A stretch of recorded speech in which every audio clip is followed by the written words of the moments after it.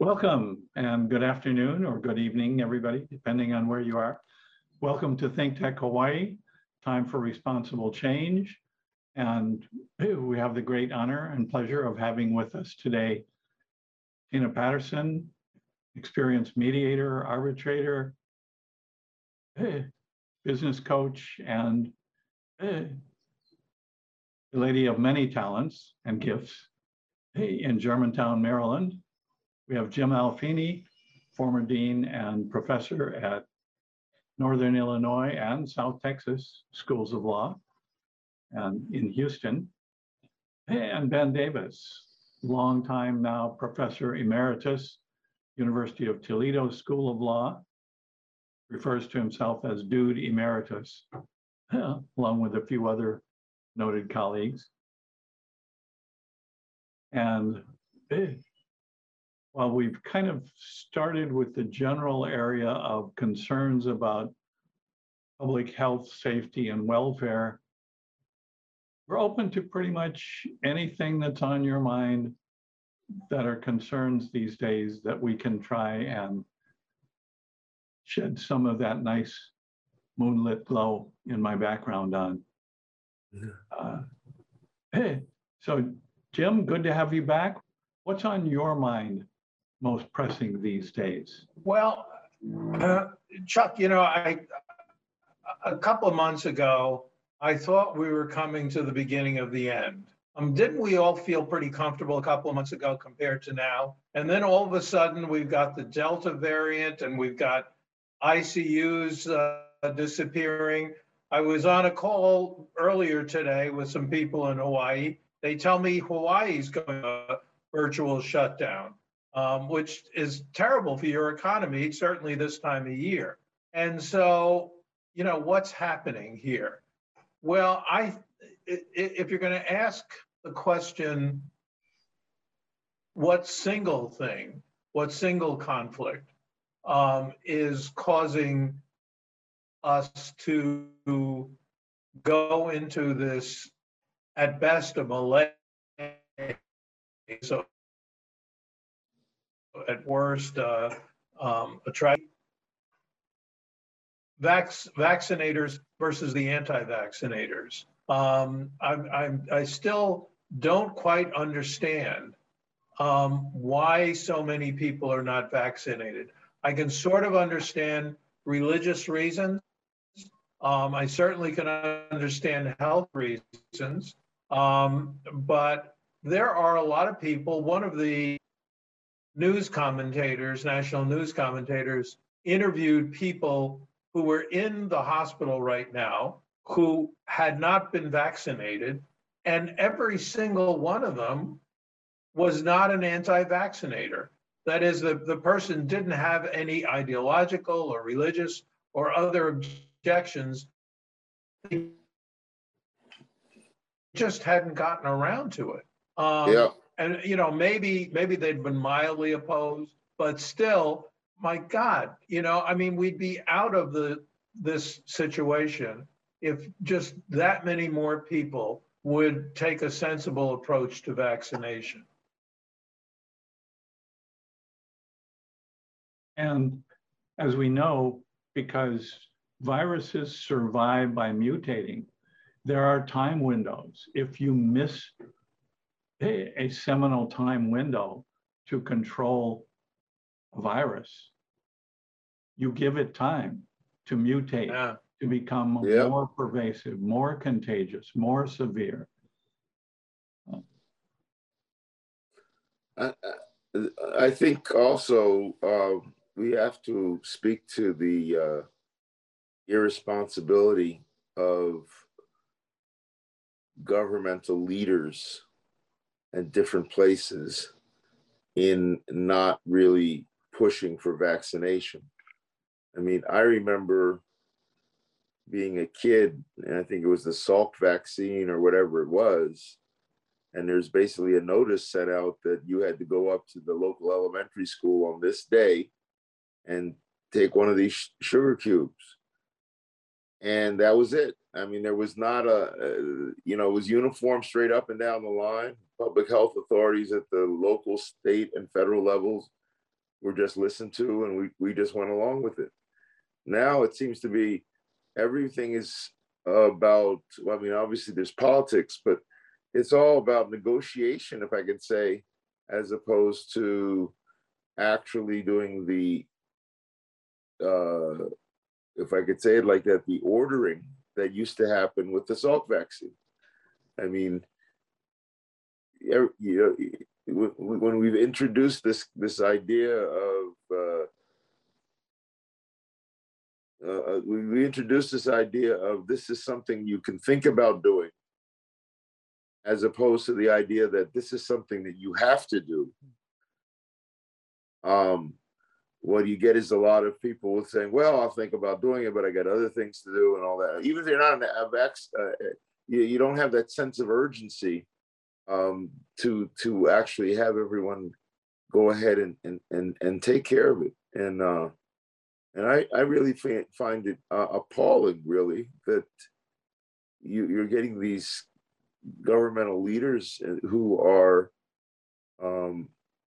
not just doing what seems to me should have been done, could still be done maybe, which is to just mandate that every person get a shot and it's free. And that should be just that little message from the top to the bottom, every level, mayor, you know, state governor, whatever, legislators, judges, I don't care what part of the whole separation of powers and federalism, just one simple message: everybody's got to get the shot, and that's it. Obviously, it's profitable for somebody for this mess to be here. I always believe that in the background, there's always going to be, if you say certain things and you see money coming to you because you say certain things, kind of encourages people, you know, especially with politicians, to keep saying those things, right? But it's like at some point there's got to be a coherence to it all, even in our federalism, which I can remember there being as a child with regards to this public health measure. The politics were what they were, but the public health measure issue for polio, I think things like that, it was very, very clear with really no second guessing. So what's different now, Tina, from back then? I know that's before your time, but. The polio piece may be before my time, but when I was a child, you automatically received a DPT shot. So polio was addressed. But for me, during my childhood years, it was then coming home with a note telling my parents that tomorrow I was going to be receiving a shot for measles. There wasn't a maybe think about it, don't send your daughter or son in. It was, this is going to happen. I think there's a couple of elements that have changed, and I think both James as well as Ben have touched upon them. Some of it is ideological, but some of it is also where we're looking at efficiencies, where we're looking at revenue generation. And I'm hearing from colleagues of mine that they are struggling with going back into the office and being told, you've got to go back into the office, when businesses are saying at the same time, we've had some of our most productive and highest revenue generating years in the past 18 months, which literally shows that people can be productive at home. The money's coming in. So why do people need to be in the office if you really don't have protocols in place to, one, safeguard people so that they're not contracting the virus, or that the spaces that they're in communally are either cleaned or disinfected in some way. I know that there are some organizations that are saying, we'll address this in January 2022, because there's just too many variables right now for us to consider. And others are saying, well, we've said we're coming back in September. It's too late. We literally can't save face if we retract. But you can save face. You can literally say, you know what, we've revisited this. We know that the Delta and Lambda variants are of concern. We are seeing messaging regarding booster shots. We've decided to rethink this and we'll hold off until January until we have more conclusive information about how we can protect people. I'm probably not answering your question directly, but I do see that these are elements of what makes the conflict. It's not singular. It's multiple aspects. It's the small business saying, I'm losing business. I can't stay in business. That service I used to perform, I can no longer perform. But it's also the employer who says, I want you back in the office. And the ideological space where you've got governors fighting with mayors and mayors saying, we're moving forward with this, or rhetoric that a state has a high number of cases of COVID because of a certain racial or ethnic group. And then tying it to a political affiliation, which at the end of the day is a bunch of rubbish. And it goes back to, why aren't you getting vaccinated at the end of the day?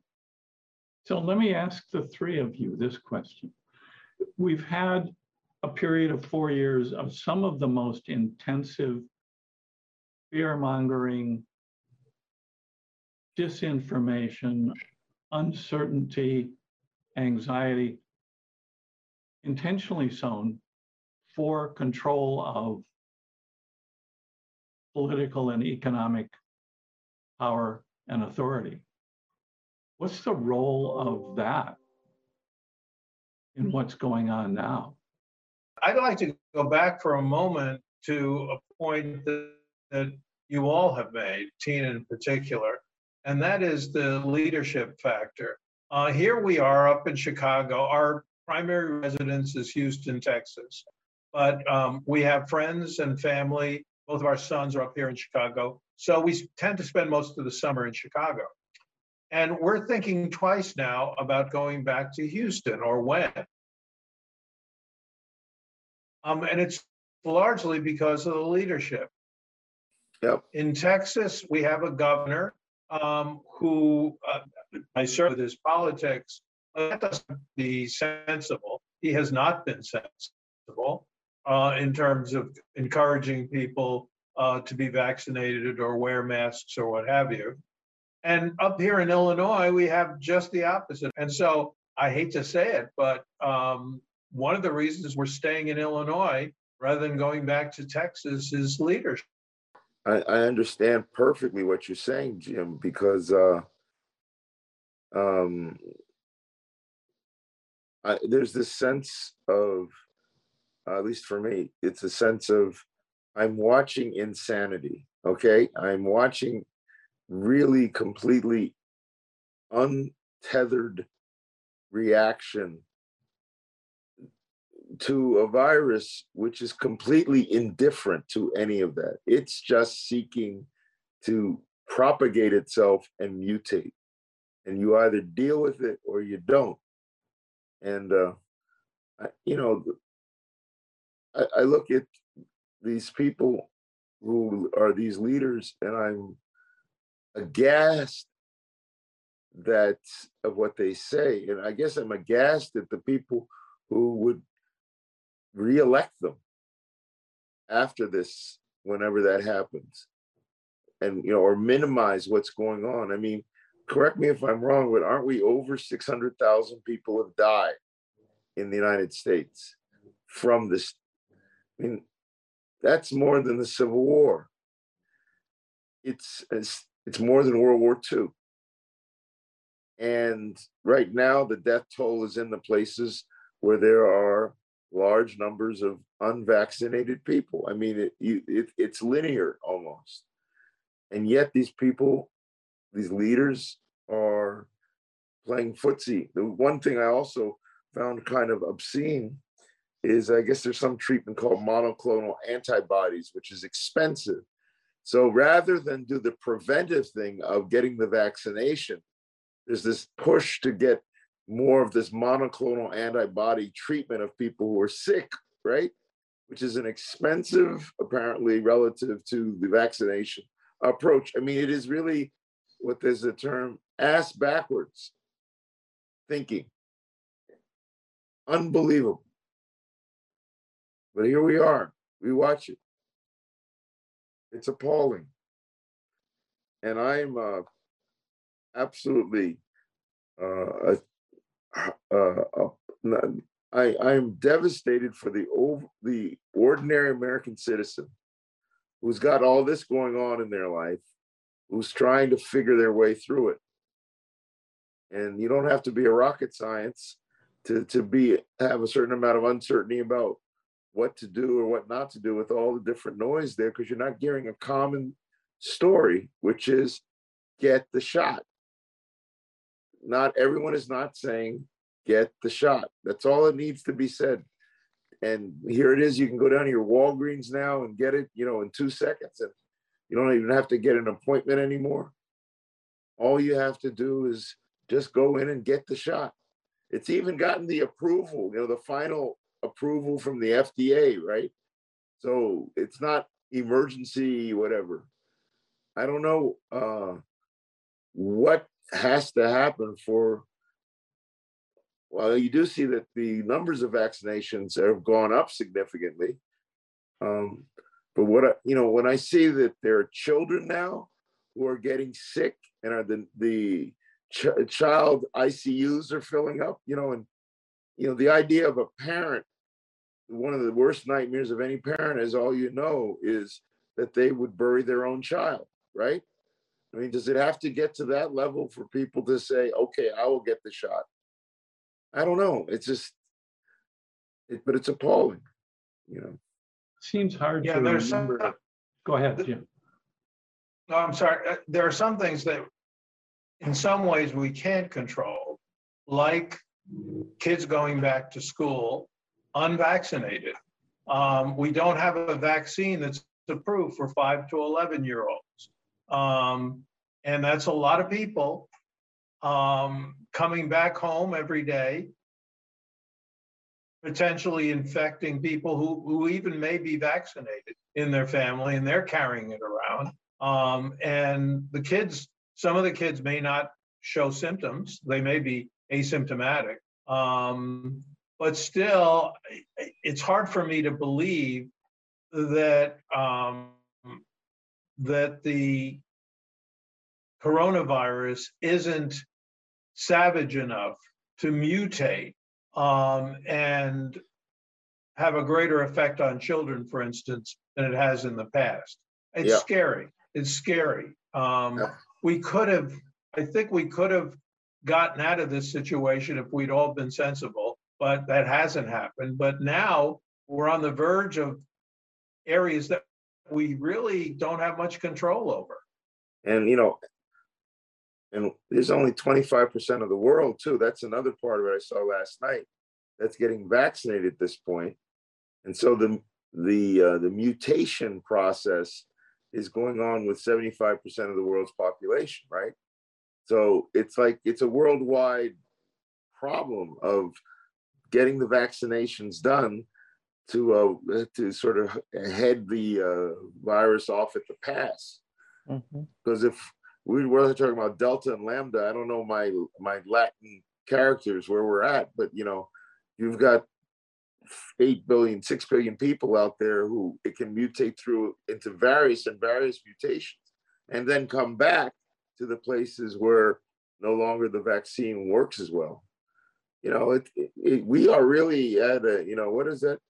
An extermination level event here. In a way, it feels like in those movies where there is something that is implacable coming at us, and we seem to be like what is it, like Nero fiddling while Rome burns? It's just crazy. I don't think we're anywhere near there, but as much of a liberal Democrat as I am, I'm wondering if somewhere down the road, martial law's got the right thing, if you will. God, I'm sounding like the guy I wanted out of the White House now. Right. But right. I remember when I was in the Army, and it was during the Vietnam era. I was a draftee. There were a whole bunch of us draftees. A second or third day at the reception center, they put us on this line, And we moved down the line, and there were guys on both sides, medics on both sides with these shotguns. I mean, I don't mean shotguns, but guns that gave you a shot. And we just kept getting shots in our arms for all sorts of things, you know, Right. vaccines for everything, you know, exotic diseases that we probably could never get, but, you know, we were forced to do it. Right. You know, I don't know, Chuck, if there's any, if we're going in a positive direction here. You know, you may want to pick another topic. Right. Well, before you folks came on, Tina and I were talking about Afghanistan, and I was actually in Saigon in spring of 1975. So we'll save that for another occasion. But Yeah. Is there a way to get people to take this seriously enough to put the most vulnerable first, the kids first, the communities first, those who are least protected first? Because unless that happens, how do we get control of it? Tina, you might want to step in and correct me, but I don't believe it's very difficult, it seems, in America for the logic to be that logic. The logic is more, it seems to be, that if you have power and influence, you get to get there first. Whatever the line is, you get to maneuver the line so you get it ahead of time. And then you can do a mea culpa on social media about the fact you got the shot 2 weeks before everyone else was supposed to. But people are completely selfish